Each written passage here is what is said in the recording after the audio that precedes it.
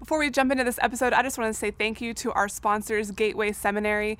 Gateway Seminary is a resource for the church. Whether you're looking to grow as a Bible teacher or maybe get a little bit better in college or youth ministry, they've got something for you all the way from certificates to master's degrees. No matter where you're at or what you're looking for, Gateway Seminary might be a great resource for you. Check them out at move.sc/gateway. All right, everybody, we are backstage in the debrief room right now, waiting to go surprise PMB because this summer we hit over 1 million downloads. That's right, 1 million downloads of the Debrief podcast. So we're gonna go surprise PMB right now. He has no idea. For those of you that are just listening right now, we have balloons, we have hats. We're about to go crazy nuts and say surprise. So come on, let's check it out.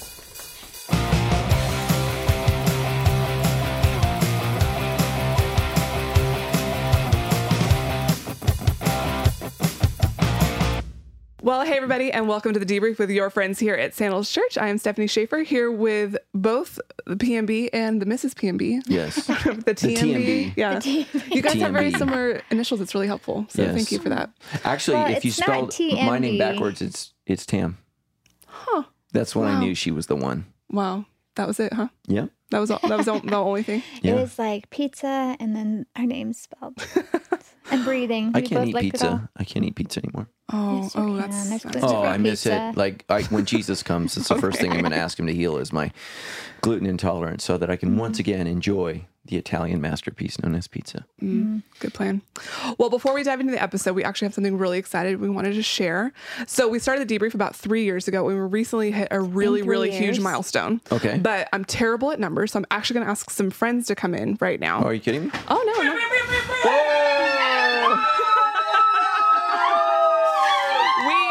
We have hit, thank you. 1 million, man. 1 million downloads. Yeah. Like we made $1 million? We've made 1 million downloads of the Debrief podcast. It took If us someone 3 wants to years. donate $1 million. Took us 3 It took us 3 years. That's Okay. actually- My 3 just died. We love you guys. We love this show. 1 million downloads. Nice. We have a special Nice present hat, for you. Jono. Here you go. Yeah, it's the Debrief You Care gotta- Bear. Yes. Squeeze the hand. How does it work? Oh, Oh. I gotta be honest with you, I was drawn to the beat. How much money you got a lot? How much money you got a lot? That's so great. Who came up with that? Nice. yeah, Jordan actually, Is this Build-A-Bear? Mm-hmm. These are expensive. we got a little debrief bear. Yeah. You're worth it. Oh, thank you Can you guys. put Love a you. price on, can you put a price on 1 million downloads?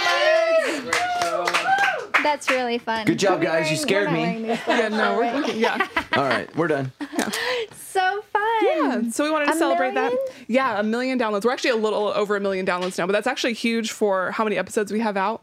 If you look at like in the podcast realm, lots of really? people are going back and re-downloading or grabbing episodes from like we're constantly having more and more downloads. So it's really great. Cool. Actually. Well, thank So- you guys for listening.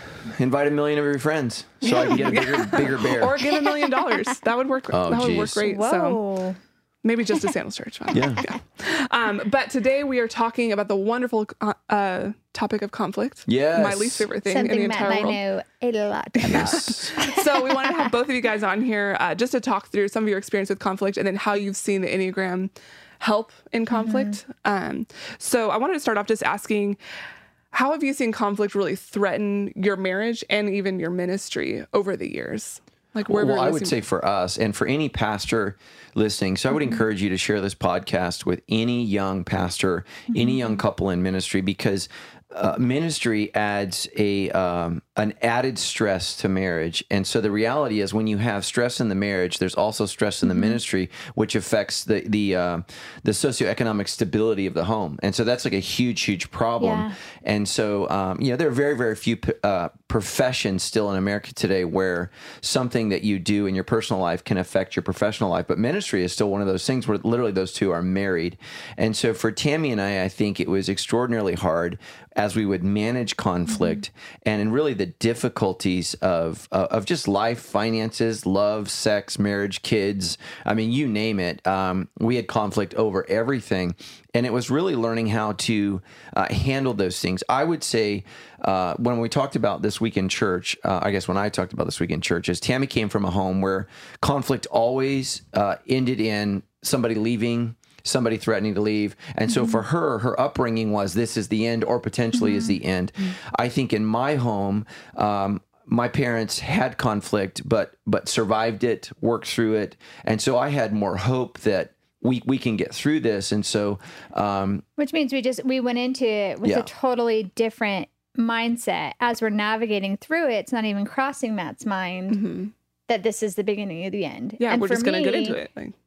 2 seconds in, I'm thinking, okay, what am I going to do? Because this is the beginning of the end, you know? And so that has been a huge thing for us to navigate in 23, almost 24 years of marriage. Yeah. Is exactly that. And never realizing, you know, we don't realize this. Matt didn't realize that I was always 6 steps till we're all going to die and it's over. And I'm, you know, having to like figure out where to live. And like halfway through conversation or arguments, I'm thinking, where am I going to move to? How am I going to support my children? How am I, you know, like I went into this panic mode and he's just like, we got to talk about this. Well, no, I think you're being generous. I think I went into, okay, this is a total failure. So my my unhealthiness was this is a failure. I failed in marriage. And for me, you know, marriage is one of the most important things I do in my life. And so, you know, as a 3, obviously career, notoriety, those things are always at the top. But marriage was something, because of my religious upbringing, was something that I considered to be literally a bedrock foundation for am I successful or not. So the potential of the marriage ending in divorce was extraordinarily frightening for me. And you know, then what I would do is, so the 3, we go to the 9, so I bury it and I suppress it, and the 9 is unaware of their anger, and then when it comes out, right, it's explosive. And I would say I'm not a very angry person. I don't have conflicts with a lot of people, but when I do, my anger is overwhelming and scary. And so we're managing that from an early age, and it was very, very difficult. And so let me just say this to all of our pastors who are listening to this: is, so let's say it's Friday night, date night goes bad, there's stress, we had conflict over bills, money, spending. And I mean, I made a lot of mistakes early on, so a lot of that was on me. But just you name it, we fought over it. And so then I've got to prepare a message on Sunday morning. And so here I am, I'm going to stand up and preach in front of all these people, and we're not okay. And that was just like... And at the time, I didn't have the maturity to understand the headspace Matt needed to be in and the heart space. So you're like, no, we're going to talk about this. Like, yeah. I want to clarify one thing you just said, because most people don't know. But when Matt just said the 3 goes to the 9, that's actually an Enneagram language and function of each of our primary styles, when we're in health, can mimic or pull from other styles. It's kind of this whole other layer that's, once you get more familiar with it, you go with it. But for the 3, which is a style, when Matt's in unhealth, he goes to the 9, which is suppressing, not dealing with any area in his life that might feel like a failure. Yeah. And so when he says the 9 or the 3 goes to the 9, that's what it means, is in stress, the 3s, Matt's style, can mimic the unhealth of a 9. And then when Matt's secure, he actually pulls from the high parts of the 6. It's just the numbers that go with him. Every style has a security arrow. That means it pulls from the better, the beautiful, the healthy parts of that style, and then has a stress arrow that under stress, it pulls from that. So like the 3, for example, the 3 struggles with deceit and lying, whereas the healthy 6 is rooted in truth. So when the 3 is healthy, it's rooted in truth. That's how it mimics the 6, if that makes any kind of sense. So, you know, we might say some terms on here that are very familiar to us, but they're unfamiliar to a lot of people listening. So I'll try to make sure that if we do that, I give a little bit. You don't need to dive into stress and security arrows. What we want for you guys is, again, not to become experts on the Enneagram.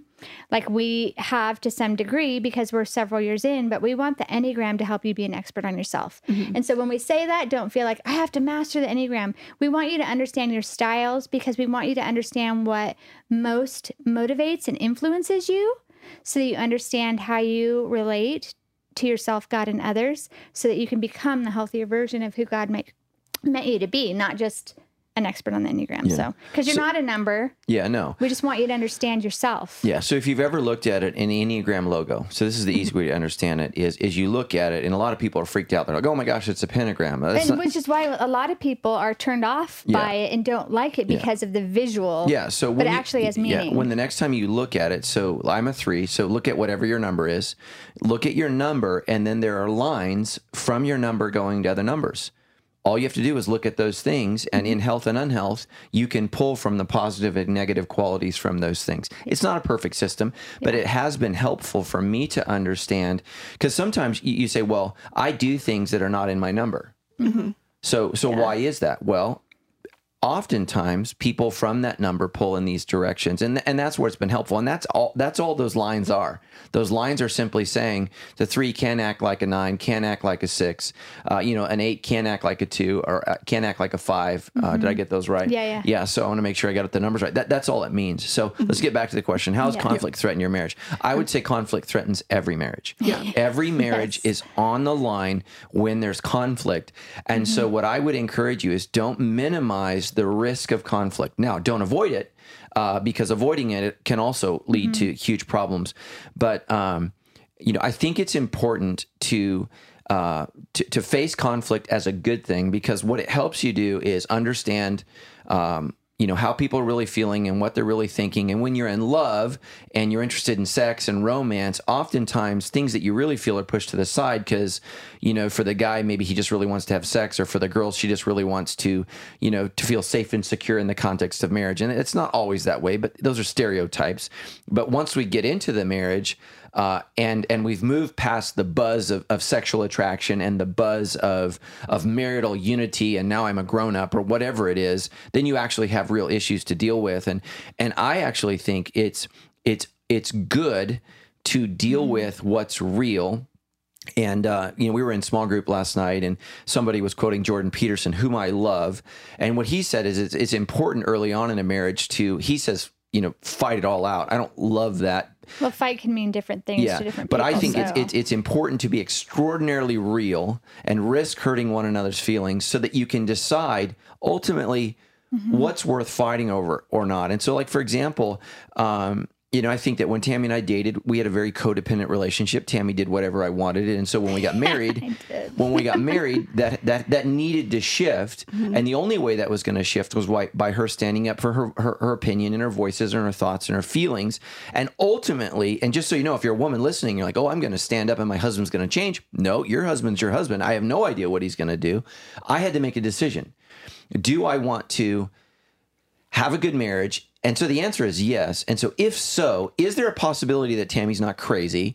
Is there a possibility big possibility that she's not crazy? I think everybody does that. When somebody attacks us with a feeling or emotion that we don't agree with, our first assumption is they're crazy. And you see this on stage with politics. Democrats act like, Republicans are this, Republicans is, and we do that, I think, as Americans, and just in a modern sense, is we're afraid to admit we're wrong or we could have missed something. So we assume that the other person's crazy. And I had to stop and think, okay.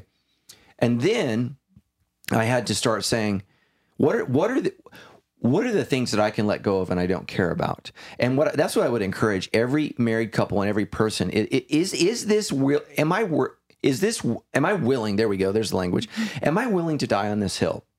Because I think early on, every challenge that Tammy brought, I felt like was an affront to my masculinity, to my spiritual leadership, and I took offense at everything that she was saying. And so, one, is there truth in what she's saying? Because she's not always right, but oftentimes she was. And then two, am I willing to release this to my spouse? And, submission is a controversial topic. And I think that's why we're so bad at marriage in our culture, is because we point to abuses of submission rather than, okay, look, the Word of God says submit to one another out of reverence of Christ. So we both have to say, husband and the wife, where am I willing to submit to? And so like one of the things, I was talking with my dad. My mom and dad just bought a new home, and they're in their 70s, and my dad's complaining and griping about the things my mom's doing and decorating the house. And I'm like, let it go, bro. Like, but I was that way in my 20s. I want the house to look a certain way and feel a certain way. And what we came to, and where Tammy met me was, hey, Tam, you married a man. Okay, this is not a lesbian relationship. So the household needs to look like there's a man that lives here. Meanwhile, me like decorating it with sunflowers and it was ridiculous. Pink everywhere. She grew up with a sister and a dad who was basically gave her carte blanche, do whatever you want with the house. And it's just like so that's all I say is make it look like there's a man who lives somewhere in here, and has testicles, right? That's important. Other than that, go free and really release her to doing that. And I think over time, Tammy and I have, and just if you're a young couple, I would encourage you to argue about money early on. But the hope is that at some point you're going to become a unit, and you're going to see things eye to eye. Tammy and I have very, very few fights. I can't think of the last time we fought about money when that's all we fought about early on. And that's two things. One, Tammy trusts me to handle the money and handle the finances. And I take that mantle on that. And so, my responsibility is to provide for the family and our future and our children's education. Those are my responsibilities. Now, within that, it's also my responsibility to make sure that Tammy has freedom with the money to live and enjoy her life. And so here's the thing is, she doesn't abuse that. She talks to me a lot about, she'll call me and say, hey, don't freak out. Here's the things that I spent on the credit card, because the bank might be calling me and saying, did someone steal your card? No, my wife is just feeling free today. And the other thing is young couples, the things you want to buy now, I would say no to yourself, because there's going to be a point in time when you can afford those things. And here's the beautiful thing about almost being 50 is we can afford things. But now I'm not so insecure that, and I wouldn't say you are either, that we feel like we need that. I think when you're young, you're like, oh, I need to get that or do that. So conflict has threatened our marriage, and we have had to go to counseling repeatedly. It's been difficult. We've fought about friendships a lot too. I would say, so money, sex, kids, raising kids, family we fought about, and friendships we fought about. Basically, everything we're talking about in this series. At some point in time, where do you Tammy think and the I, series came from? So if you're in ministry, particularly the senior pastor, the person who has to stand up and teach on the weekend, I can't say this enough. No one knows the burden that places on a person. You are standing in the pulpit. You are educating the people of God. The devil has his arrows aimed at your soul, aimed at your marriage, and aimed at your children. And everybody should respect and honor that office. And I think at Sandals, I work really, really hard to make it seem like I'm just like everybody else, because I want to be seen by that. But when I'm standing up there and teaching, I am not just like everybody else. And so Tammy and I's marriage is under attack. Our finances are under attack. Our sexual desires, you name it, our friendships, reputation. Everything. Yeah. The enemy is going to come at the last thing the devil wants is Sandals Church or your church to be successful. And so you need to understand the devil is trying to destroy you. John 10:10, one of the most beautiful verses in the Bible, I have come that you may have life. But what precedes that is the enemy has come to steal, kill, and destroy. And that's what he's trying to do to your marriage. And so you have to understand, have couples that you can immediately talk to. I think what I wish Tammy and I would have had is an older marriage mentor couple that we could have immediately gone to, and we could have said, hey, we're fighting about this. This happened. Can you help us navigate that? And what would be important for that is that neither the husband or wife feel like this person is on their team, but that this person is on the marriage's team. Because what you don't want to do in counseling is have one person feel ganged up on. And so I don't want somebody that's going to make Tammy feel ganged up on. And I certainly don't want to be in one where I feel like it's Tammy and this counselor against me. But this person is actually rooting for the marriage, and that's the side God's on. And so I would just say that marriage and ministry is a difficult thing to figure out. It's why the Catholics, I think, just forbid it. It's just like, nope, just don't even do it, because it creates so many problems and so many challenges when you're putting a person on a moral, spiritual pedestal. And that's true. They are on a pedestal. But what also is true is we're just like everybody else. Hopefully, we're exercising more wisdom and spiritual Well, judgment. I think what we know now is that in our case, which is unique, is that if our marriage fails, Yeah. it does affect, at this point, thousands and thousands of people. That's a lot of pressure, which is hard, but it's also good sometimes, you know, when we're being selfish to ourselves to go, it's not just us at risk. The other thing is that for people in ministry, just to know that is once you realize it's not just about you, you realize about how much the enemy wants to come after. Because if Matt and I separate, get divorced, split up, that just has ripple effects. And so, of course, the enemy wants to come after us. You know, sometimes it still catches us by surprise, but not as much as we're older now, of just, of course we had a huge fight Friday before Easter, which is the most attended weekend of the year, or that kind of stuff. Like sometimes like, no, this is real. And then on Monday after Easter, it's like, that's embarrassing. We didn't see that one coming. You know, the other thing is, which is one of the things that I try to coach whenever I do coaching using the Enneagram, is that to think of conflict, that it's not bad. It's just hard. And we can do hard things. And, you know, when Matt and I were young, exactly like he said, like, I wish that we had had an older couple that was safe for us, because that, you know, which is what we try to be now to young couples, to say, you know, I felt shocked when we had conflict, like, oh my gosh, we're just not meant to be. We made a mistake because there's conflict. When how helpful it would have been to have someone come alongside us and go, of course you have conflict. You're figuring out who you are. Matt's figuring out that he really doesn't care about what color the plates are. But he didn't know that at first, because that was the big fight we had when registering for our wedding. Is like, Matt wanted input on every single thing on the registry. I'm like, why do you care what plates we have? And now he's like, I didn't care. I don't know. But for him, it wasn't about the plates. It was about not being controlled by me, and not me deciding who we were on my own. Yeah, that's not actually what it was, but What was it? it was my unhealthy 3. I was worried how it made us look. Ew. That was actually the thing. Yeah.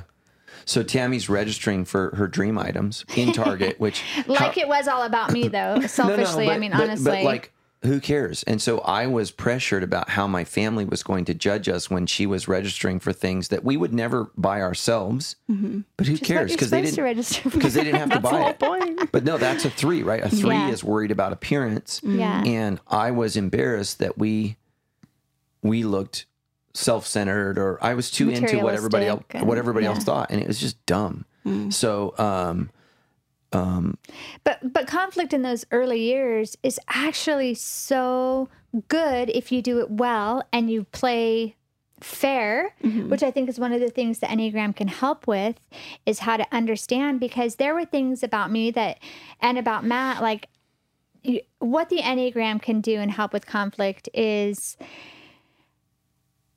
like, I'm a 6 on the Enneagram, the loyalist, but safety and security is my primary motivation. Okay, safety and security is not Matt's primary motivation. It doesn't mean he doesn't care about those things, but he just doesn't, it's not his thought to be like, oh, is this going to be the end? When it is for me. And conflict has helped us go, oh my gosh, what I was so hung up on never even occurred to you, and vice versa. So we spoke 2 languages that the other wasn't fluent in, and conflict has helped us to become fluent in one another's language. yeah, absolutely. And the Enneagram is what's helped us do that, which has completely transformed, for the most part, and not always in every moment, but how we have conflict now. Yeah, let me speak to, and this is just wisdom, and by wisdom I mean experience of failing in this. I don't want there to be any wife that's married to a man that's a pastor to feel like, well, I can't bring up some issues because it'll destroy his preaching. Right. If there are significant marital challenges, abuse, porn addiction, rage. Like, here's what I would say if you're a wife. If you read through, Timothy chapter 3 or Titus chapter 2, and you feel like there are some real areas in your husband's life that do not align with these passages, you are bound by God to go to the elders, to go to a counselor, to stand up, because ultimately what we want is to give your husband an opportunity to be restored. Maybe he needs a break from ministry. Maybe he needs some maturity. Maybe he needs to repent. So I don't want women to be in abusive relationships because they're worried about how this is going to impact and affect the church. What we need is healthy, qualified men to stand up and preach and speak. And so the wife needs to be aware. So here's what you need to be aware of. I preach on Saturdays at Sandals Church. Around Saturday at about 1 o'clock, I feel anxious and stressed. Then I'm going to come home on Saturday night, and this can go Saturday night and it can go through Sunday. And based upon how I feel about my message, I'll either feel elated and excited, or I will feel depressed and melancholy. So like, we can say you shouldn't feel those things, but we can should on all of ourselves and others. That's just the reality. And so as a family, we have to figure that out, and we have to navigate around that kind of performance oriented, profession. And so that's just the reality, and figure some things out. We tried small group on Sunday nights. Well, I'm falling asleep, halfway through. Or I'm just not at my best. Monday nights works really well for us. So I would just say that I think you need to be aware that what your husband does, or in some cases, I'm guessing that there are some women who are maybe the primary speaker.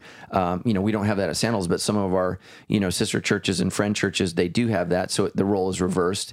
You need to be aware of the attack that's coming around, but you don't silence yourself in the name of, well, it's best for the church, because that's not real. What the church is not well served if we have an unhealthy person who's unqualified temporarily because of their emotional makeup, their spiritual makeup, or maybe some problems that they're going through, and we want to help them through that so that it doesn't get worse. We want it to get better. So, and by reaching out, I would say, part of it might be all of those things, but also healing that needs to happen, because more often than not, the outward rage or addiction or whatever is indicative of inward woundings that need to happen. Not in every single case, but in a lot of cases. And it is loving to reach out to help the person that you love more than anyone else in the world find healing to some really broken places inside. And that's best. You're not supposed to go this alone.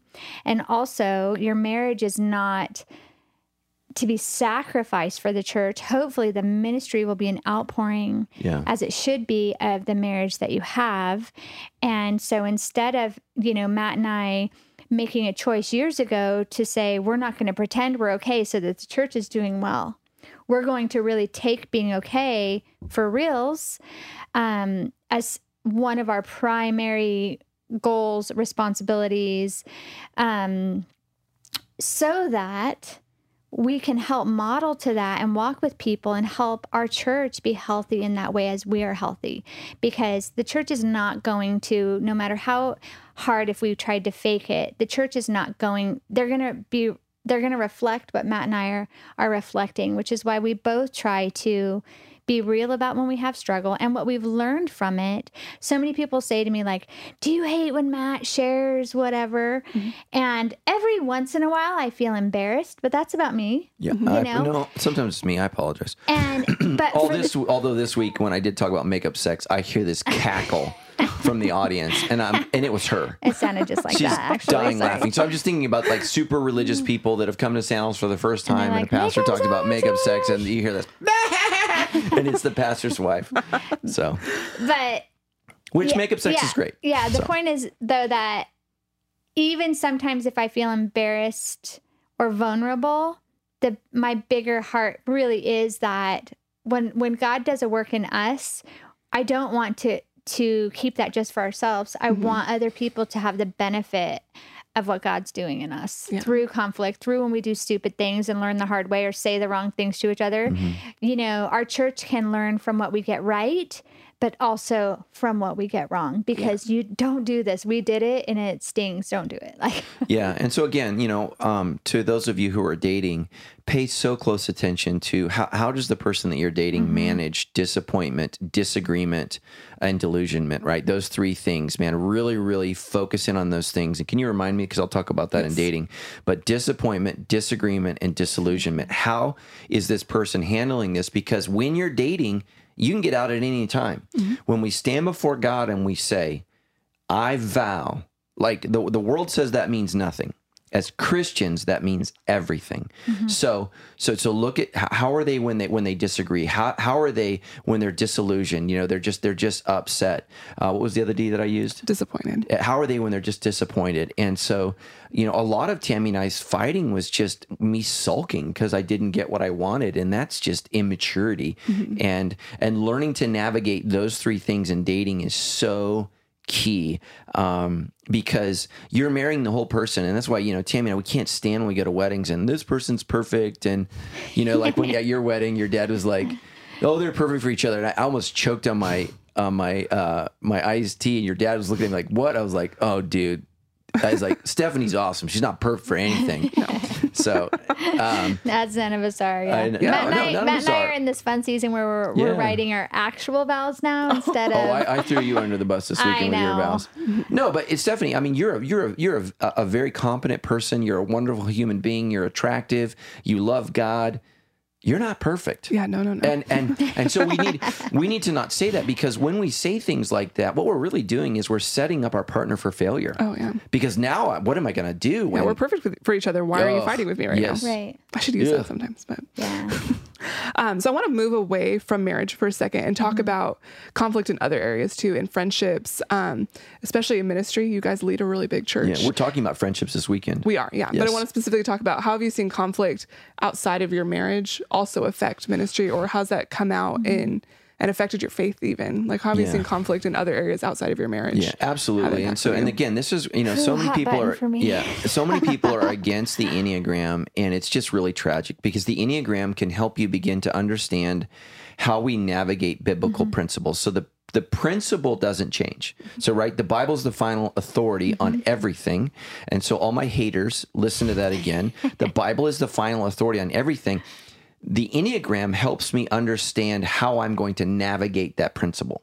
So, like, for example, there are multiple ways to sail to Hawaii, but right, the captain of the ship can figure out, where's the wind blowing? How do I get there? What are the currents? What are the tides? That's what the Enneagram can help personalize it. And so here's the core issue of the 3 and the 6, and this is where we explode. Is what I want is a successful relationship. So if I view this person as someone who can help me succeed, I'm going to let a lot of things go that probably should be confronted and challenged, because I think I need them. The 6 is afraid that this person is doing something wrong or wounding, and they want the sin to be pointed out. That's more important to them than the success, because what's successful for Tammy is the truth winning out. So love rejoices whenever the truth wins out. The 3 is like, well, the truth can slide over here to the left. Because look how great this is. Because look at how great this could potentially be. And so I would say, if I could go back in time, people have said extraordinarily awful things to my wife. I mean, we had a pastor that told Tammy in the parking lot, let the men handle this. Right? That should have never happened. I should have never allowed that to happen. Stuff like that is worth confronting. And, that person turned out to be an enormous problem in our church and caused all kinds of havoc, but they were also talented. And so I kind of was like, well, yeah, they say stupid things and do stupid things, but they also provide this value and this benefit to our church, and they're helping us grow. And the reality is, and this is why I think so many people have a hard time with me confronting them now, because people assume that when I'm confronting you, I'm saying, you're no good, you're terrible, I want to fire you. That's not what I'm saying at all. What I'm saying is, this thing in your life is detrimental in its sin. And so that's how I've had to mature as a 3 is, just because you're successful, just because God is using you, doesn't mean we excuse sin. Early on, I excused it because of the overall benefit. And that's bad leadership. Now, to Tammy's side, you can't attack every single thing that freaks you out. You can't burn every single No, you bridge, can't burn 'cause every bridge, you sometimes know. You need to go back across. Yeah, so if you're married to a 6, right, they bring gasoline to a fire party, right? That's just what they do. So you got to make sure It's hot. that that you help navigate that. But if you want to help calm a 6, you have to deal with issues and confront them directly. And I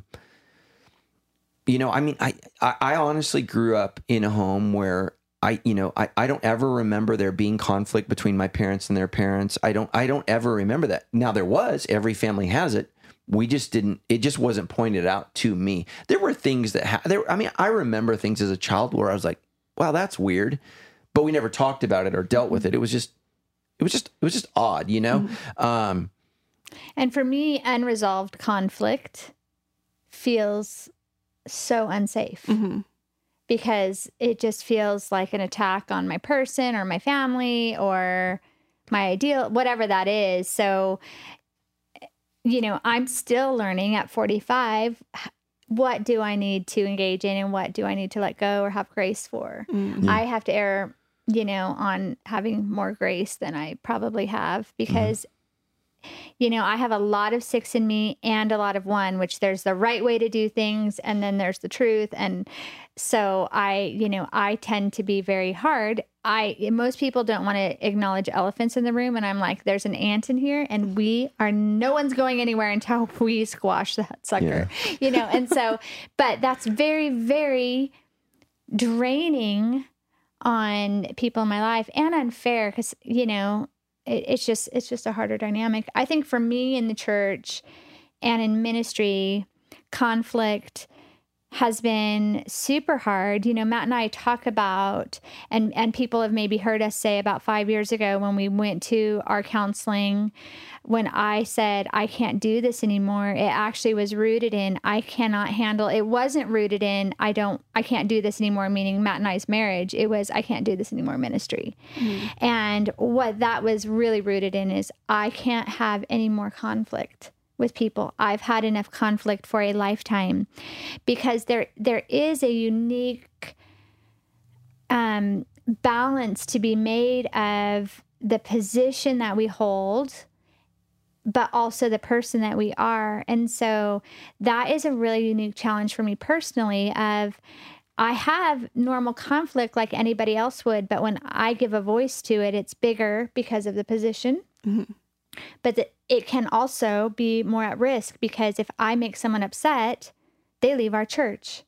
I've made someone upset over the years, or I've made people upset over the years, and maybe they leave and maybe they were really big givers or big volunteers so that's a really hard thing of like, well, I need to let this person treat me wrong because if I address it, they might leave and then whatever. That is a very tricky role for me to play in ministry in the church as a pastor's wife is, what might be a normal conflict or a 2 on a scale of 1 to 10. It's always a 10 when it's coming from me because of the position that I hold, not the person that I am, or even necessarily the topic or whatever the issue is.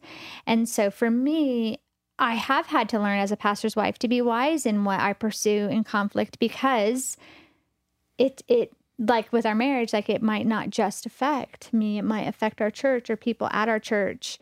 If someone leaves and gets mad and gets on social media and talks bad about us, which breaks my heart because Samuel's church is one of the most important things to me and the people here. And so, it's a really tricky thing for me, conflict in ministry, which is why when I said I can't do this anymore, it was like I can't have my heart broken in conflict anymore. I can't have one more friend leave our church that I've spent the last 10 whatever years investing in or lose another relationship that I thought was till death do us part or that kind of thing. And so the Enneagram for me has helped me understand other people's languages, if you will, which has minimized conflict for me because I can understand now, okay, here's what's important to them. Here's what they need to hear from me to be able to actually resolve this conflict, which has really helped me be able to continue on because I did hit a point where I was like, I love this church, but my heart is in a million pieces and I cannot there's just no possible way. Like someone had once said that ministry can feel like death by paper cut. Like it's not this one big wounding necessarily. It's a million little cuts and you're bleeding out. And that's what conflict in the church has felt like for me.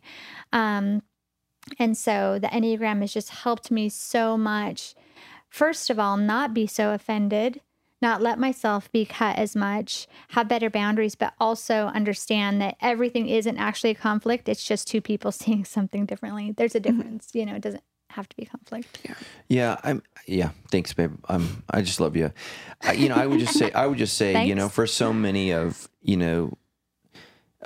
these independent young pastors, just pray for them because it's really, really dangerous and they're learning on the job. Dan Zabardi says, did we. well, that's what I'm saying. Dan Zabardi says Sandals Church is building an airplane as we're flying it. And so what that means, we're going to make mistakes. If you're a leader, here's the heartbreak. No matter how much you admit or own, it's not going to be enough for some people. No matter how much you apologize, no matter how much you admit, no matter how much you repent, because people would rather be mad at you than look at themselves and change. And so over the years, I've made mistakes, I've sinned, I've blown it. I've made as much change as I possibly can. I hear myself apologize more than any person I know. That's just saying, I'm so sorry, please forgive me. And I've done that. That has not been enough for some people, especially people who have been at Sandals for years. They just are so upset, so angry, feel so whatever. And it's because relationships are hard. There's a reason, we don't keep long-term friendships. There's a reason we don't stay in churches for a long period of time. There's a reason we have a hard time staying in marriages, because it requires a lot of grace and self-reflection. I have to give grace for the other person, and I have to self-reflect. And, and oftentimes, when we stop paying people to go here, they stop. And that's unfortunate, but that happens over and over and over again. And you just got to deal with that, friendships, your real friends, we're going to talk about this week. Your real friends are the ones that stick it out for you. And I was sharing with somebody in our church who's really grieving the loss of friendships. And I said, if they were your friends, they would be rejoicing that you repented. They would be rejoicing at how you and your husband have reunited. They would be rejoicing that grace and forgiveness won out, but they're not, because they weren't your friends. And so, our enemies love to point out all of our faults. Our friends love to rejoice when we repent. I mean, that's what heaven does, right? There's a party in heaven every time one soul repents and come back. That's what heaven does. And, our friends can point out an offense, but our real friends, man, as soon as we say, I'm so sorry, please forgive me, man, they're willing to just run right back in, and they rejoice in that. And that's what we have to do is, I think it's important to be real in conflict, but it's also important to just lavish grace in the same way that we have. I mean, Jesus talks about, Peter says, how many times should I forgive? Well, 7 times 7, or 7 times 70. You got to just keep forgiving as long as, and you look at that, what has the person done? They're genuinely sorry. They genuinely repent. They genuinely come back for forgiveness. And when that happens, we don't get to pray about it. Like we have to forgive. If you believe that what they're saying is genuine, you are under obligation by God to say, I forgive you, of course. And so, but in friendships, it's really, really hard. And most of you are not going to be lifelong friends with people because it's difficult. And here's something that I hear myself talking with women in particular about more often than not, is that the end of every friendship doesn't necessarily have to mean it has to be conflict. Right. And that was a mistake I made in my younger years self, now that I'm more seasoned, but was that if something ended, it had to be bad. And if it wasn't, I made something bad because ending just feels weird. And now I can look back and just be like, that season changed. Yeah. And so, to be careful not to make a conflict where there's not. Sometimes it is just seasons change. Your life looks different. Your needs look different. Your circumstances are different. Your proximity is different. And I think women in particular kind of can create conflict in these things instead of just grieving or saying, I loved that when it was that way. It doesn't have to mean they're bad or I'm bad or whatever. Women in particular need to be guarded against that, because that's where the enemy comes in, and we create enemies with one another that are unnecessary when it's just literally a Life season change, and yeah. life changing. And Yeah. life is always growing and evolving, because it's life is living, breathing and moving, and the world's spinning. And don't you Yeah. think, though, I mean, I think you're right on. I think that what you and I failed to do is understand that sandals is our life work.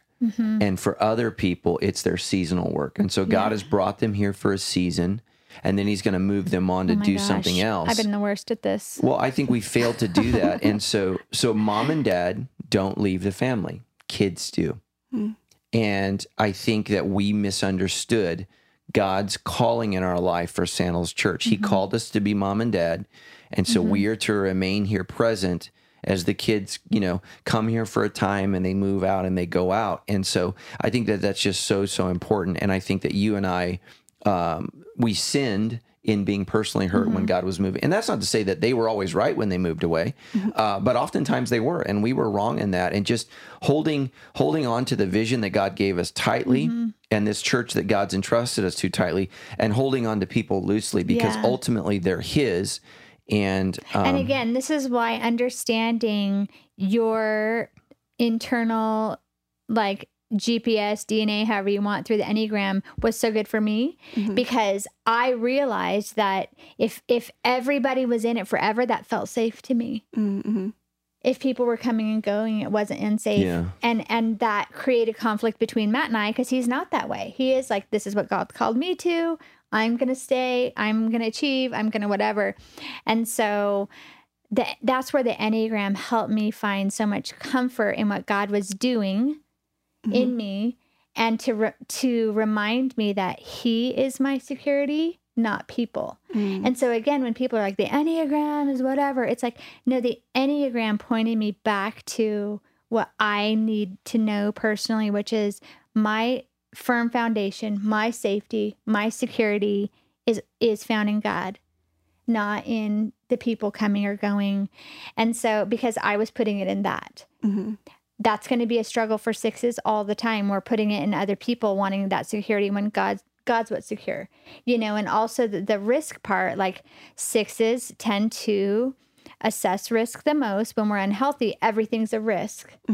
I have to constantly remind myself, even with conflict, of like, okay, what if this person leaves me and we're not secure and our relationship isn't safe, or whatever that looks like, I'm still going to be okay because I have a firm foundation. God's already assessed the risks for me, and He's got me. Before, any person that left Sandals Church felt like the beginning of the end of Sandals for me. I mean, I know that sounds ridiculous, but it was so real for me. And so once I started understanding my internal workings, and I was like, this is so me, I've been able to grow into a healthier place in that. And the conflict and the stress and the anxiety has minimized once I go, oh, this is just me. It's not necessarily how it's actually playing out. What do you say to me, God? What is true for me, God? What is true about you, God? So the Enneagram's been so good for me in that way, of when conflict comes and goes, I don't feel like it's the beginning of the end of our church. And I used to. I really but I did. would say for you, you're afraid of going to counseling. Because you're afraid of it's being your fault. I think what was transformational in your life, what were the guys' names? Rich and Jim. Rich and Jim. So to say that the Enneagram changed our life is really that's secondary. Rich and Jim were safe, secure, and they were masters at making Tammy feel loved, safe, and secure. And then in that, they gave her permission, freedom, and security to say, okay, there might be some things that I'm doing that are causing this conflict and causing this grief and causing this fear to get out of control. And I can't emphasize enough that when you go to counseling, if you have a bad experience with a counselor, which we did early on in marriage, we had like in every, I don't care, in every profession, there are people that suck. There's crappy pastors, crappy police officers, crappy counselors, crappy teachers, like crappy moms, dads, like, I mean, you name it. So, what you can't let is those people in those professions derail you from your process and your journey to becoming everything that God's called you to be. And so I think Rich and Jim, what's their, I forget their institute's called. Crosspoint, and don't look it up. It's extraordinarily expensive. And we were blessed to have some people come alongside and help us financially to do that. Because oftentimes great counselors are expensive. You know, I mean, you know, there's a reason, you know, burritos at Taco Bell are 29 cents each. It's because they're not that good. So just understand that, you know, when you want the best, oftentimes you're going to need to pay. And so we were in an extreme place. I mean, I wanted to quit ministry. Yeah, it was bad. Was a real thing. But it's also that thing I said earlier but Matt and I want the investment made in us. I mean, you know, some people need extreme, but we want what was invested in us. We want to take that and help people in ways that helped us, which is why we've brought this back, because it did help us grow so much spiritually, so much personally, so much relationally. And so that's why, one of the reasons why we're like, hey, this can really help you be the best, healthiest version of who God created you to be. You know, it's not about making you a number. It's about you understanding who God made you to be. Yeah, absolutely. Cool. So I want to shift over and talk now about kind of conflict resolution. Whoa. We're not any good at it. I'll step out. We'll try to think back around, because I would love to hear sometimes that you like have seen you guys maybe really excel at conflict resolution, maybe in your own relationship or in relationships with other people. When have you totally bombed? And what do you think are some of the determining factors that lead to success or not? Yeah, I think when emotions are high, receptibility is low. And so think of it like, what are those things we got when we were kids? Seesaws. And so, you know, the best time to talk about things is usually not when we talk about them. I mean, that's just not right. It's when we're chilled, when we're relaxed, when we feel safe, secure. You know, that's the best time to talk about, you know, these things. And the reality is we just don't. And so often we're thrust into, you know, an emotion or a feeling, and we're not prepared for it. I talked it this week, especially like if you're married to a 5 or you love a high 5, like you need to give them a long on-ramp in order to process and prepare, because they're terrified of running out of energy, emotion, or knowledge by the end of the fight, which I think we all run out of those things. I think 5s are just aware of it, or at least are afraid of it. And so, you know, I just think that, you know, whenever you're in conflict, the second it's about you and your wounding, it's really hard to get a win. When you're trying to help somebody else be Christ-like, and you're trying to help them see maybe a sin that they're blind to, I think that's the beauty. That's when the win is. But as soon as it's about me feeling vindicated, and me being, you know, I don't know. Yeah, I guess vindicated is the word I'm looking for. It's just really, that's when it gets really, really ugly, because what I'm trying to do is get back at you for a wound I've received. And that's why Galatians 6:1 I think is so important. And I didn't use it this week, but he talks about when somebody's caught in sin, you know, make sure that you go in humbly, and so that you don't get caught up in sin as well. I mean, that's a loose translation of 6:1. But you got to know that, like, if I'm confronting Tammy on a sin, 9 times out of 10, I'm going to be right there in, you know, maybe not in the sin I'm calling her out on, but I'm going to bring some other sin right in it with me. And when you got 2 sins together, like, righteousness doesn't win out. You know, sin times sin doesn't equal holiness. I mean, that's just not, that's not the way that it works. And so we have to be so careful. One time I was confronting a family member on something, and it just blew up. And as they were yelling at me, I remember saying over and over again in my head, I'm here because I love them. I'm here because I love them. Because if I listen to what they're saying, I'm going to respond, and it's going to blow up. And I think when I get it wrong, you know, and with Tammy, and Tammy unfortunately gets the best of me and the worst of me. And I think that's the beauty and the brokenness of marriages. But when I feel attacked and I cannot escape. And so that's the thing, I think, for men that's just challenging in our present world is women do not have to practice restraint in conflict. We do not live in a culture where women are taught how to practice restraint. The man, because he's stronger, louder, scarier, has to squelch so much of who he is in the process while he feels attacked, unsafe, unsecure. And that's not to in any way exonerate men from being abusive or to make excuses for men when they lash out. I'm just saying we need to quit saying that it's equal in fights. It is women have carte blanche permission to utilize all of their God-given strengths in a conflict. A man has to restrain those because it can damage the relationship. It can damage whatever. And so just know when you're entering conflict, Tammy and I actually got an argument about 2 weeks ago where she's yelling at me that I'm being loud and I'm being aggressive and overly emotional. Like those are the words coming out of her mouth. And I said, I cannot suppress who I am any more than I currently am. And so because we didn't have that language early on, I just snap and go crazy. And it's like, whoa, the bear woke up. Oh, you thought I was being loud before? Yeah. Oh, man. I mean, there's a whole nother level of volume there. That, let me just say this, ladies, that's needed in certain situations. If some dude breaks in your house and is going to hurt your family, you don't want your husband to be a negotiator. You need him to be an insane bear. That's what needs to happen. And so like that string that snaps in a guy's brain is God-given. We need to make sure that we're managing that. And here's the thing is I think early on, Tammy didn't believe that I could be hurt. She didn't believe that I cared. She didn't believe that I was emotional. Because it looked so different than because me. it looks different. So I'm not crying. I'm not hysterical. I'm not whatever. And I'm like, I'm just trying to hang on here because I don't know whatever. And so when you believe, and let me just say this, when you believe you're a victim, you give yourself permission to hurt somebody. And that's in our culture. I'm a victim, so I can hurt you, and I'm justified in this.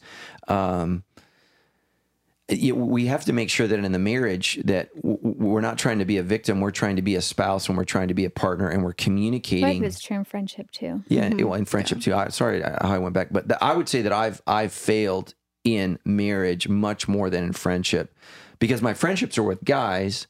And I think we've been more able to be clear and to navigate that in a way. And not to say that I haven't screwed up friendships. And here's how so the core sin of the 3 is deceit. I've not been completely honest. So in my mind, here's how I'm lying. If I tell you the whole truth, you're going to quit, leave, the relationship is over. So what I'm going to do is I'm going to massage the truth so that you're not as offended. Well, what I've learned is people appreciate clarity. And if the relationship's going to end, it's going to end. But my responsibility as a Christian is to speak the truth. And again, that's why you need to know your number. The core motivation of the 3 is successful. So in order to be successful, I'm going to lie to get the result I want. When you also tolerated a lot of unhealthy things because saying the friendship didn't fail was more important to you than being treated right, being treated honorable, than the friendship being healthy. You wanted it not to seem like a failure. And so you tolerated some things that were just not okay relationally. And I think we all do this. And this is part of the reason that a lot of childhood friends don't last, is because there are just some things in childhood friendships, in relationships when we're young, that are not healthy. And most people will choose not to grow. And so as you choose to grow, you can either remain negative and unhealthy with those people, or you can grow and get better. And again, that's why church attendance is so important. Small group is so important. Bible study is so important, because you want to be around people who are trying to grow. The caveat, the asterisk with Bible study is those tend to be negative and critical. So that's why I want you to study the Bible, but that tends to be, well, look at all the things Sandals is doing wrong, or Harvest, or the Grove, or whatever church around you. And I just don't like that, because, the Bible study, that sword should be cutting us, we should not be using it to cut someone else. And so, and I would say this about it, a couple things of just that's one of the things that is for women, like you talked about men, but for women, I think we have to be careful in that same way where men can get louder, their body language gets scarier, yeah. But what women can resort to. So what happens with Matt and I is when he does that, even if I'm wrong, now we're dealing with his posture and his tone. and not with what happened. But for women, I think what I've seen myself do and I've seen other women do that we have to be careful of is crying, using our emotions as the excuse to mask whatever we may need to be sorry for or whatever is our part. Now we're hurt. And so however we behave is justified because we're hurt. Yeah. And so I think we need to really watch not using that part of how God made us in sensitivity. And it's not just men and women that have this way, but this is pretty general. And most often there are exceptions, but we need to not use that in the wrong way. The other thing is when it comes to the Enneagram, I think we talked about resolutions and the way it's helped Matt and I with conflict resolution is, and I think you spoke a little bit about this weekend, but when Matt would come at me with something that felt like a criticism or I did something wrong, to me in my mind, it was always the beginning of the end.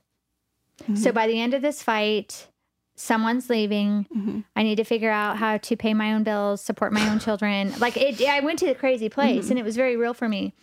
And for Matt, when I come at him and I'm critical, I failed as a husband. I failed. My marriage is failing, which means my church. For him, ministry, my life is a failure. I'm a failure. And so what the Enneagram has helped us by becoming such experts on each other's inner working, which is something so important to do in marriage, is we both try to practice starting with the end in mind now. When I come at Matt with something, I'll be like, I love how you've A, B, and C.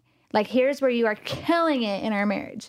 Because I want him to not immediately shut off to whatever I have to say because he knows I'm just going to let him know what a failure is. So don't want to hear it, but how could this be better?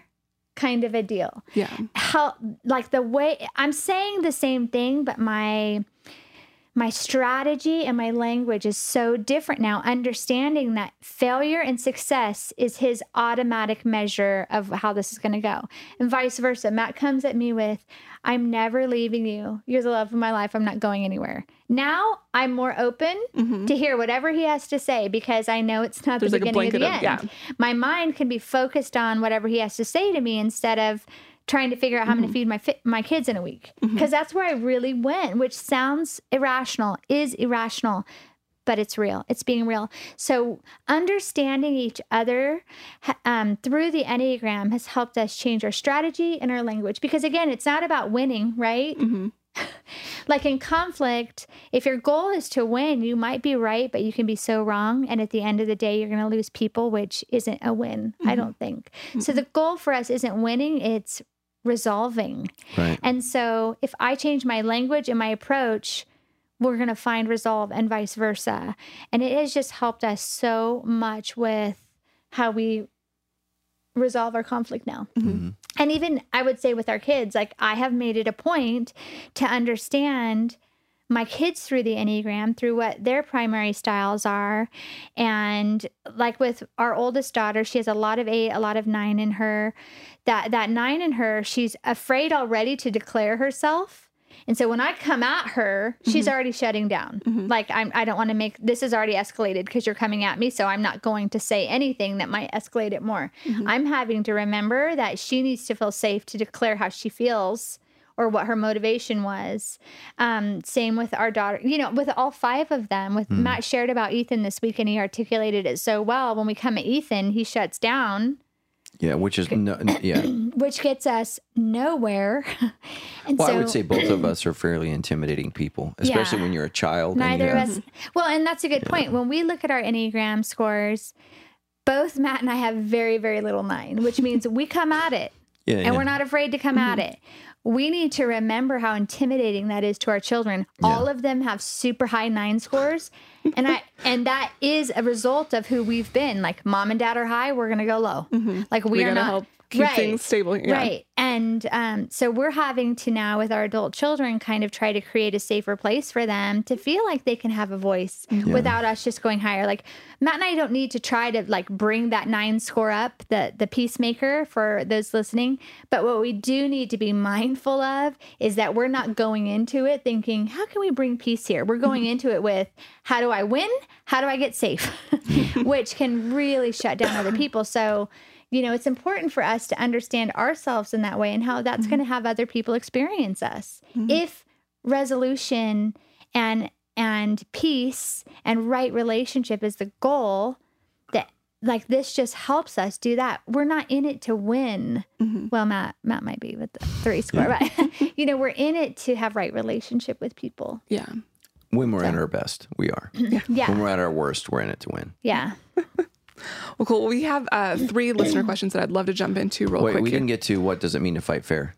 Would you like to get into that? I was just Yeah, gonna so for me as a man, it means not adopting a scary position, having the courage to confront Tammy when I'm not angry. So what I would do early on is I would passive aggressively stuff. So I go to the 9, and then when I can't take it anymore, I explode. But then at that point, it was funny. It wasn't funny. We were on vacation with our friends, and I have a friend named Matt, and I blew up on Tammy in front of them, and I really felt like I really felt violated by Tammy. I felt like she was overly critical, unfair, dishonoring. Like I had about 5 days of Tammy shitting on me.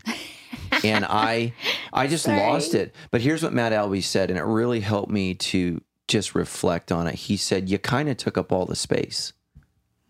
And I realized, and so I lost my ish on Tammy in front of our kids, their kids, our Matt, friends. Our friends. And so another man said, look, man, when you're that explosive, it really, your case is you've kind of lost your case. It's like getting ripped off at a store, where they overcharge you and then you pull out your gun and shoot everybody. Well, at that point, I don't know that we're talking about the $6.75 discrepancy that's happening is because your act took up all the space. And so we because that argument took place in front of our friends, right in front of their friends. it was terrible. We can laugh about it now. But it was also helpful for then my friend Matt to go to Tammy, because Tammy's assumption is that men, when I get like that no other man acts like that. And my friend Matt's like, well, I've acted like that. And so for me, what does it mean to fight fair? It means that when I'm sensing I'm going to lose control, that I need to press pause and go away, take a walk, and I need to yell at the sky, yell at God. I need to get that out. Because here's the thing for me, that's out in 2 minutes. But if I let that out in front of my family, I can't fix that for 2 years. 2 minutes. Yeah. So I have to make sure that I'm not going to make anybody feel scared. I'm not going to yell, scream, throw things. I've destroyed furniture. I've just done stupid things, because right when you go crazy. And so when I sense that I'm getting that, so now when we argue, I sit on my hands. I do that. I'll sit on my hands. I'll remind her that I'm not going to blow up. I'm not going to do that. And then if I think feel that's reminding us both. Yeah, and I think if so that's what I need to do on my part to fight fair. I think for Tammy, for me, it just means that she's not going to. We don't have to deal threaten to leave. Yeah, that's one of them. Yeah. One of the things for me that I've learned now about fighting fair with you is I can't come at you with 100 little things. Yeah. You're doing this, you're doing this, you're doing this, you're doing this. I don't get this right very often, but I think an answer for that would be for us is that I'm very, very literal. And so when a word comes out, I'm like, but you said this. For me to fight fair with Matt, again, to resolve, because I don't want to win, because if I win and I'm right, but we separate, that's a lose, right? Is that I have to give him room to go, I said that, but here's what I meant, because he's not as literal with his words on it. He's in the feeling triad. I'm in the thinking triad. So when a word comes out, I attach meaning. I'm stuck there where he's like, here's how I'm feeling. Oh, I used the wrong words to describe how I'm feeling. For me to fight fair with Matt, I have to hold loosely to his actual words and give him time to articulate his actual feeling. But I don't really do that. Yeah, But that's but what not I just should that. do. In a perfect world, Yeah, I'd but call not it just that. that, but you Yeah. attach the worst possible meaning. So the 6 Yes. attaches the worst possible We got to be meaning for the prepared if word. that was. So like our joke this weekend, you look great today. What? You don't think I look great? Like we've had Right. some pretty crazy arguments over stuff where I'm like, what? Like I'm literally confused as to the conflict, like because it's the attachment is so the 6, when they're unhealthy, they attach meaning to words and motivation. So you said this, and that I'm going struggle is real. I'm going to attach this meaning, and oh, by the way, I know why you said it, and I'm like, I didn't even know I said that, much less why I said that. So yeah. All right. So there's that. Well, But that's look great. at us still. We're still standing. Yeah. A little limp, but All right. So we got 2 questions in, and Laura and Cassidy asked pretty much the same question, but had 2 different directions. We've been talking a lot about the triads when we've been talking through the Enneagram on the weekend. And they both have high scores in each of the triads. So they've got 3 high scores, 1 score in each triad. Right. So Laura wants to know, how do I know which triad I'm mostly a part of? I would say this: whatever your top score is, that's your primary way of processing. Sandals is unique in that we have people look at their top 3, because like in my case, I'm a 99.96, but I'm like a 98.1. So for me to dismiss how much influence right and wrong, good and bad have in me would be foolish. However, and that is in the feeling triad. However, my primary driver is thinking in the thinking triad. So I would say whatever your top score is, that's your primary triad. Now, but there are people that are like, we did a coaching recently where it was like 2 tied scores, 99. They were both in different triads, that you really kind of vacillate back and forth between those. They both have such a strong influence you, and that's okay. How would you answer that? Yeah. So the first thing I would do is I would say, what resonates the most with you? A struggle with anger, a struggle with fear and anxiety, a struggle with shame and embarrassment. And so I would ask probing questions there if you're in all 3 categories. And it can change. So here's the thing is, that's one of the things you need to know about yourself is you don't need to say, which category am I? You need to say, well, I operate from all 3. And some people do, but some people don't. And again, we all do. It's to what degree? Yeah, to what degree. What's the primary driver? Maybe what's sitting in the front seat and what's in the back seat, because we're all coming at life in all 3. It's just to what degree and what tends to be the driver. Yeah, and so the beauty of the Enneagram versus like Myers-Briggs, the Myers-Briggs, which some of you are like, what's that? Don't worry about it if you don't know. It's another personality assessment test. The Myers-Briggs is either or. And I think what the beauty of the Enneagram is, it's both and it's saying it's the lines are more blurred because we're not as rigid as we want to, assume that we are.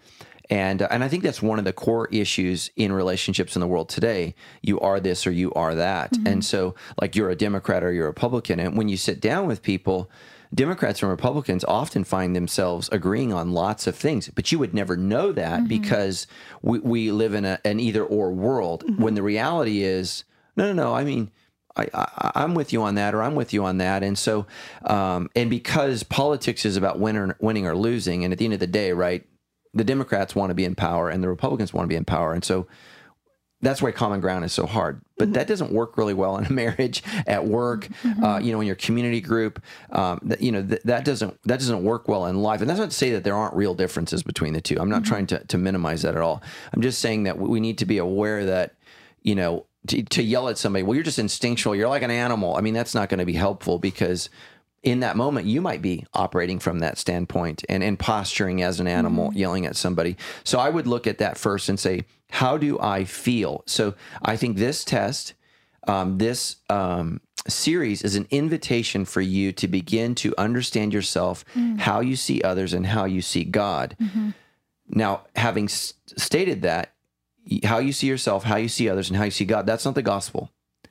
The gospel is the gospel. Jesus is Lord. Like, that's the most important. I just need to understand how I see myself, others, and God can shade how I see God's word, how I'm supposed to treat myself, how I'm supposed to treat I'm going to others. engage it, interact it, and be obedient to it. Yeah.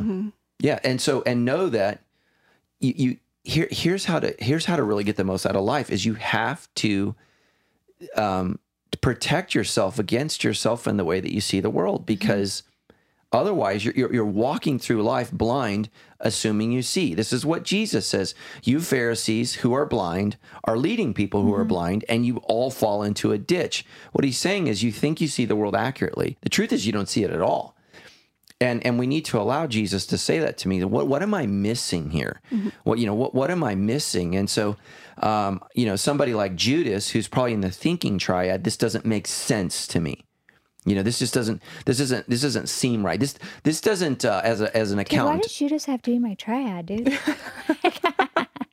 I think he made some calculations that were wrong. I think that sounds about right. That's what I would say. Is I think Judas. And that's not to say that the thinking triad's any worse. It's just that Jesus doesn't make logical sense. It just doesn't, And so he's going to protect himself, and he's going to calculate. And in the end, he bet wrong, and he feels terrible, and he takes his own life. And that's terrible. And I think most of us would think that that's in the feeling triad. But when you look at Judas, he approaches things not from feelings, not from, and he could be high instinctual. This is right or this is wrong. And just here's how it is. And we just have to understand that we have to learn to look at ourselves. Like when Jesus tells Judas and he dips his hand in the bread, he says, go do what you must do. Like I would hope that would wake me up. It didn't. And he flees and then does the very thing that, man, that's just terrifying. And so how do I wake myself up and not do the things that Satan is going to tempt me to do? And Satan tempts all of the numbers. He tempts all of us, and he's always there whispering in Tammy's ear, Matt's not safe, Matt's not secure. You need to look out for yourself. Think about how dangerous that is in marriage. You have to look out for yourself because your husband is not interested in your safety. That is, whoa. He's whispering in my ear, Tammy's going to bring you down. Tammy's the reason you're not going to be famous. Tammy's the reason you're not going to be a big deal. Tammy's the reason you're not making a difference, right? So he's whispering in those conversations, and he's whispering to the dark side, the shadow side of our personalities. And so what we want Jesus to shed light on those and listen to truth. And so, and well, it's the very thing of with the Enneagram, it's foolish. They say this, that the Myers-Briggs helps you understand how the world sees you. The Enneagram helps you understand how you see the world. Yeah. And I think that's true. And again, it's not about the Enneagram. It's about us seeing clearly so we can be who God made us to be. But what we can do on our own is say the way I think, the way I feel, or what I believe, the instinct, is the way. Right. And we discount and discredit anybody outside of that, not realizing that, no, all of it, all of the styles, all of the ways matter. Yeah. And that's how we do. Once we get that, or at least a grasp of it, that's where we can do all of the one anothering that God's called us to. All of the valuing, all of the, the greatest commandment to love others as yourself, which we don't do if I'm like, you're too much of a feeler, you're too much, whatever, that kind of a thing is, it helps us to go, oh, other people see differently than me, and it's as necessary and valuable. That's what it can help us do. Is it's as necessary and as valuable. But then also, like when you just shared that about what the lies we hear from the enemy, the very thing that God purposed for good in us, in me, valuing truth and safety and strategy and assessing risk and loyalty and all of those things that are necessary to the world around us. Same thing for you is leading people towards what's right, good, and true, and being successful and being a risk taker, all of those things. Everything God meant for good in us, what does the Bible say? The enemy comes to kill, steal, and destroy. And so it's all of our best qualities can also be, it's what the very thing the enemy is going to want to use against us. So for me, to value safety, assess risk. The enemy wants to use that of nothing's safe. Nobody's worth the risk. Everything's going to go like there. we all have to remember that's not only true for ourselves, but every person around us in a unique and special way. That's how the enemy works. Yeah. So let's answer Cassidy's question. What does it mean for me, and how should I go about dealing with conflict? What I think you need to say is, when you're having conflict with a person, Cassidy, here's what you need to do is how am I missing this person? So if I'm coming at an instinctual person with feelings, that's not going to work. Mm-hmm. So that's the wrong approach. So I have to say, okay, how can I address them? How can I come at a thinking person? So, like, for example, whenever I meet with Brian Chillette, I'm going to get a lot of data. He's going to present data, and I have to learn to appreciate that, regardless of how it makes me feel. Mm-hmm. Because data doesn't always care about how you feel. And so Brian is our CFO, here at Sandals Church, and so I appreciate that. But what I'll do is I'll go back to him and I'll say, here's how that made me feel. What do you think about that? And so then I give him language to be able to talk about that. And we have to negotiate that. So with 8s, 9s, and 1s, they're not thinking about things. They're not feeling things. They're just doing things. And I have to say, hey, here's what you're doing, and it's not working, and it's not okay. And I have to be very, very direct. So, the 9's going to have to chill out. The 8's going to have to chill out. The 9's going to have to step up. The 1 is going to have to relax and give grace, because they're very, very powerful people that we need, that we totally need. And so, so when I'm dealing with a 2, they're going to hide behind everything they've done for me. Oh my God. And so you have to say, look, I appreciate all those things. I'm not talking about the good things you do for me. I'm talking about this one thing that you're doing that's driving me crazy. Stop doing this. And so, and we all have a little bit this, so how should I approach a 3? How should I, and that's why you want to interact with this, because you're interacting with people who are differently. And we haven't even talked about gender differences, socioeconomic differences. Family of origin. We haven't talked trauma. about, race. We haven't talked about, like all trauma, you said it, all of those things factor into, and generational. Oh, yeah. Yeah. Millennials are very, very different from boomers and, Xers and boomers. So, and you're like, oh, that's just too complicated. But like, I was talking with a leader, a good friend of mine who's struggling, and he literally says, he's about my age, and he says, I've always just treated people the same. And I am like, well, how's that working? Because it's not working. You're failing at ministry. You're failing at life because you're treating everybody like they're the same. And people don't like that. Yeah. And I would answer that question just a little bit differently, but, and maybe like reverse the question, how should I go about dealing with conflict and relationship when I score high in each triad? That's actually to a benefit for you. Yeah. I think what you need to be figuring out is, where does the person that you're in conflict coming from, and then which one of those strengths do you tap into? Do we need to address the feelings and not the facts at first? Like, I don't know what the situation is, but like, I'm so sorry you felt overseen, overpowered, dismissed. That was not my heart. Here's what was going on in my head. But I am sorry that you felt that way. Or here were the facts, and I got so caught up in that I missed your feelings. Or, man, I came on strong, that gut, and I got so focused on the issue that I forgot to see you as a person. Like, I think that the best strategy for all of us and all the triads is to really try best to understand where the person that we're in the conflict is coming from, what their need is, what their fear is, what they pursue and what they avoid. Every single style has what they pursue and what they avoid. Steph, you're a 9. Pursue peace, avoid conflict. Amen. So I know coming into this with you that conflict is the worst thing in the world that can happen for you. So to say like, okay, something's going on, we're going to be okay. That lets you know right away, not the like for my need of I'm not going anywhere, but like peace is imminent. Like it's coming. We're working toward peace right now. Yeah, but can we talk about this thing, to assure you?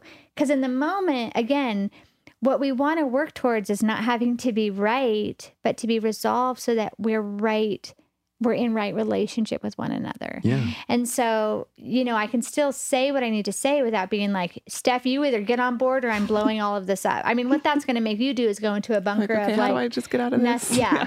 And avoid it altogether. And then it comes out in other ways. And so I think you have a benefit of having high in each of them. What you need to be strategic to do, Cassidy, and the rest of everybody, all of us, myself included, is use the Enneagram to try to, and again, we don't type other people because we don't understand what's going on inside of people, but try to understand, like, I really can sense, maybe you know their style because they've been open about it. If not, like, okay, I can see that you might have a lot of, is the language we would use, this style in you, which means you have a need to be needed. That's the 2, need to be needed. And so might say, like, man, everything you've done for me is so helpful. And I really, want you in my life still, because the 2 has a hard time when they're not needed. They feel like if they're not needed, they're not necessary. It's important for 2s to know they're wanted. So if you're going into conflict with them, to come at it with the heart of, like, man, you mean so much to me. You know what I'm saying? Like, you're tapping into the feelings and then you get to the issue. So all of us need to do that. We need to understand who the other person on the other side of the table is. Yeah. All right, next question. Whoa, more? Jeez. Yeah, we have 2 more questions. This one's long, but I think we'll get to it pretty quick here. She says, as a 4, I struggle with getting so lost in my own feelings that it's hard to recognize others' feelings as well. I'm often called selfish in conflict when I'm trying to sort through everything in my head. I also struggle with knowing when it's appropriate to show my emotions. If I do, I'm called over-emotional or dramatic, and when I try to hold back, it's perceived that I don't care. As a 4, I feel like the way that I process and express emotions is too much for others. How can I handle conflict with this fear that I show emotion in the wrong way? Yeah, I'm guessing, is it Joelle a guy or a girl? Girl, I'm pretty sure. Girl. Sorry, Joelle, that name could go either way. I'm guessing you're a 4-wing 5 because it seems like from your question, and by the way, I appreciate the specificity of your question or of your statement. I love, as a 4, I struggle with getting lost in my own feelings. Amen. You do. And so that's just know that's truth. That's never going to go away. The beauty of your style is you're self-aware of how you feel. So I'm a 3. I'm the last person to know how I feel. So like I'm a little jealous, which is your core sin, but I'm a little jealous right now of just that, because that's the beauty of the 4. I often get called selfish in conflict, and that's just a part of being a 4. You get wrapped up in yourself.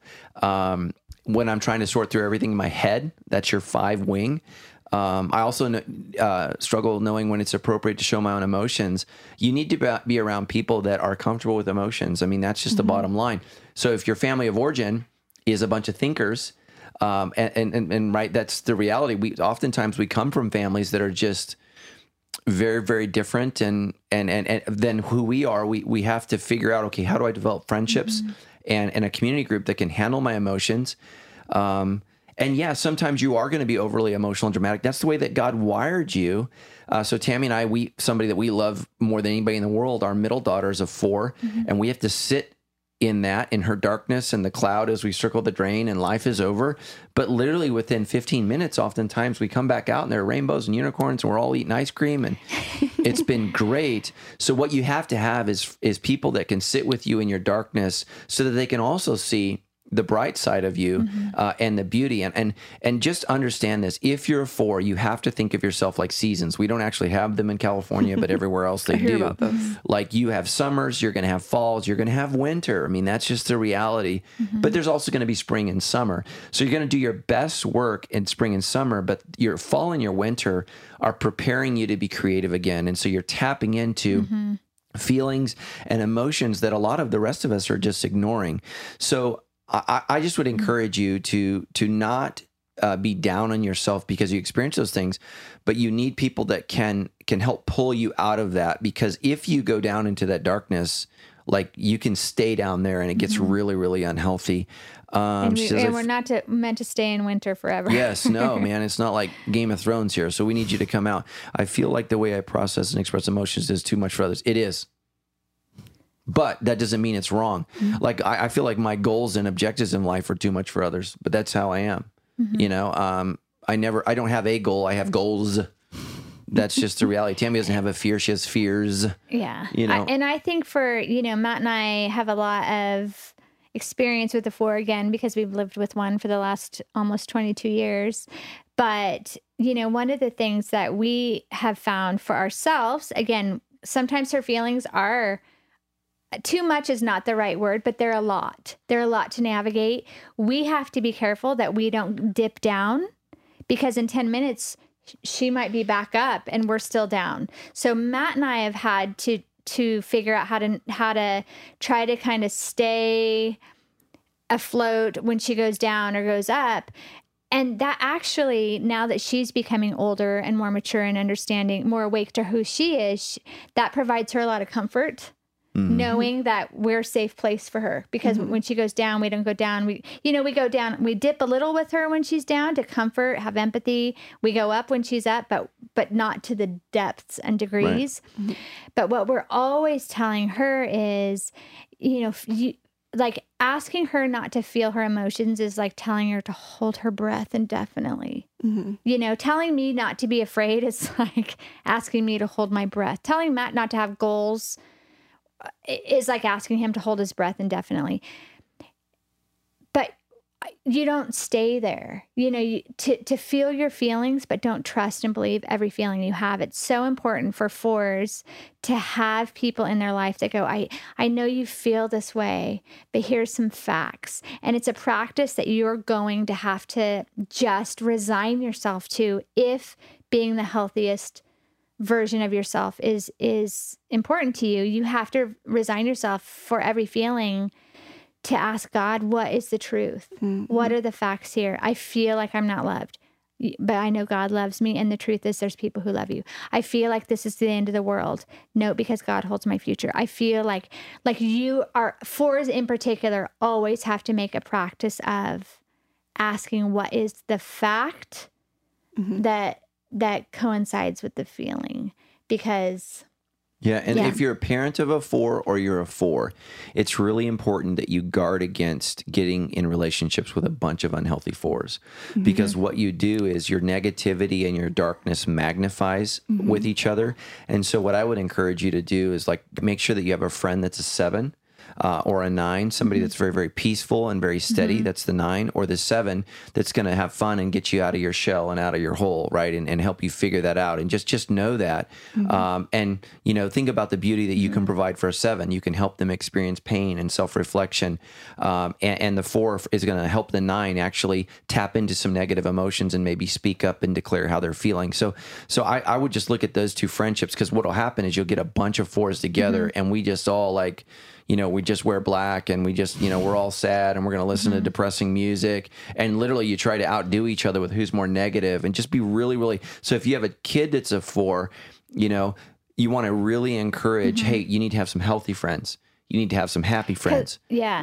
Because that's the thing about 4s too, is there's some of the best people to come alongside us in our pain. Yes. Which is good for the rest of us, but it's not always good for the 4. And we've watched that with our daughter Kennedy. Yeah. She comes alongside really hurting people that are in tough seasons, but because of the nature of the way God's designed people like that, they get so in it that they sometimes can't separate who they are from it. And we've had to tell our daughter, like, you can only get in the mess with so many people at a time. And you have to have boundaries for what that looks like. And again, she's getting older. She's becoming more awake to herself and maturing. And one of the things she said is that she actually really values friendships with people who have a lot of healthy aid in them, because they're direct and clear, which is the opposite of what feelings are. And so emotions can just flood with a lot of gray, not a lot of black and white. And so the directness of 8s actually are providing her a lot of safety and security, because she's like, I know that's where we are. I know that's the truth. I know that's where they stand. I don't have to guess. I don't have to weed through all the emotion to get there. And so I think what you said is so valuable of, you're by nature, and I think how God's designed you, going to be the people that helps people find the beauty in the darkness, helps people, gets into the emotion and has an empathy that the rest of the world just is not going to be good at, which is a gift. But if you're not careful, that's going to wash over you. So you have to be your own best protector in making sure that you have healthy relationships in your life, and that you pursue facts to balance the amount of feelings. Amen. All right, so we have one more question for today. So Cassie wrote in and said that you mentioned that people shouldn't go to sleep with anger or an argument because it invites the devil to speak into us instead of the Holy Spirit. She wants to know, how literal are you about this? She said, I spent years staying up until 4 or 5 in the morning, hashing something out that happened late at night, and now I think it's just ridiculous. Sometimes people need space to think, like you said about fives, and sometimes arguments happen at night. Yeah, I think that I'm pretty literal about that. And it's not just your feeling. I mean, that's scripture. Yeah, I mean, that's the word of God that I quoted. And so the reality is, here's the beauty of arguing until 4, 5 in the morning is you're eventually, right, Mother Nature takes over and you're going to get tired and you're going to lose some passion. And so that's actually in your favor. Yeah. And it's just better to really, really deal with it. I don't think Tammy and I have ever made it to 4 or 5, but we've made it to 2 or 3 several times in the morning. And we have taken breaks. We've gone to separate rooms. We've even attempted to spend the night in different rooms multiple times, and that hasn't happened because that's just not a good thing. That hasn't happened in a long time. But I think that it's important to talk about it. Like if you feel like somebody's dangerous, absolutely that you need space. If you're concerned about somebody, you need somebody else present to make sure that they don't hurt you or hurt themselves or do that. But I think literally, what you can do is you can say, hey, we're going to table this together. Yeah. We both agree. We love each other. We're not going to give Satan a foothold in this. I'm committed to working this out. You're committed. There can be a level of resolution. Yeah. So there can be a level of resolution because you can't solve everything, You're right about that. Yeah. In one night, but you can come to a point where you can peaceably not give the devil permission for the rest of the night, get some sleep, get some rest, and commit to working on that the next day when maybe, emotions are calmer and heads are cooler. So I think that's fair. So, and I think, some strategies that can be implemented in those kind of situations, because Matt and I've had that. It's like 9 p.m. It's the first time we're seeing each other in the day. And it's like, oh, and hey, now it's like everybody's awake now. But, to get to that place where it's like, this really matters, but also we have to sleep. We have big days tomorrow or whatever that looks like.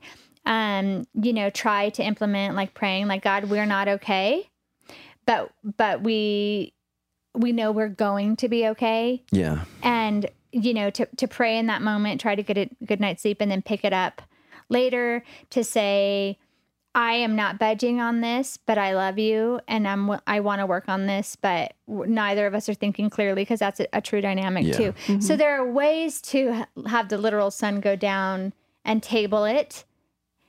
Layers of resolution. I think that's what we would both say is there can be layers of resolution. Now, sometimes it's going to hash out and there are some things that maybe it works out to that. But I think, that is scripture. Don't let the sun go down. And there's the wisdom in that is because, then we, in our own minds, we're our own worst enemies. That's where the enemy just starts like a petri dish of just breeding gross thoughts. Well, they always this. The fight gets 10 times bigger alone in our minds, which I think is what that's saying, which is where the enemy pits us against one another, has us believing the worst about each other, has us making irrational decisions. Like for me, that looks like in the morning, I'm going to get up and take the pack and take the kids, whatever that might have looked like at the time, instead of just working it out to get to a place where Matt's like, I love you. I'm not going anywhere, Yeah. And so we don't want the enemy to get that breeding ground. So what does it look like to say, I'm not going anywhere, you're not going anywhere, but we do need to get some sleep? That's a way to table it. Yeah. Let's pray about this. Let's whatever. Like there are ways to have a step towards resolution without hashing it out until 5 in the morning. I just don't every sleep night. well, like if we're not well. Matt does not sleep well. Yeah. I can sleep better. I've had the late at night fights and I'm like, sorry, I'm not sleeping until we deal with this. So you're not sleeping either. I'm really sorry. Yeah. Doesn't go well. Yeah, I get demonic diarrhea. That's how I handle it. It's a real thing. Yeah. Ooh. And I just get the flu for a week after later and canker sores everywhere in my mouth. And the body keeps score, you guys. It does, That's a real man. thing. That's That's a real thing. Just remember, Cassie, the Lord knows you better than you do. Love you. Yeah. Yep. That's it for this week, folks. So thank Great you so much episode. for joining us today. Yeah. Bye, guys. Bye. Thanks so much for listening today. A couple quick things for you. First, if you are interested in getting more involved here at Sandals Church and growing in your leadership, our applications are open right now for Rogo School. So make sure you go check those out. Go to rogofoundation.com/Rogo School. You can find out more about Rogo School and some of the tracks that we have available right now.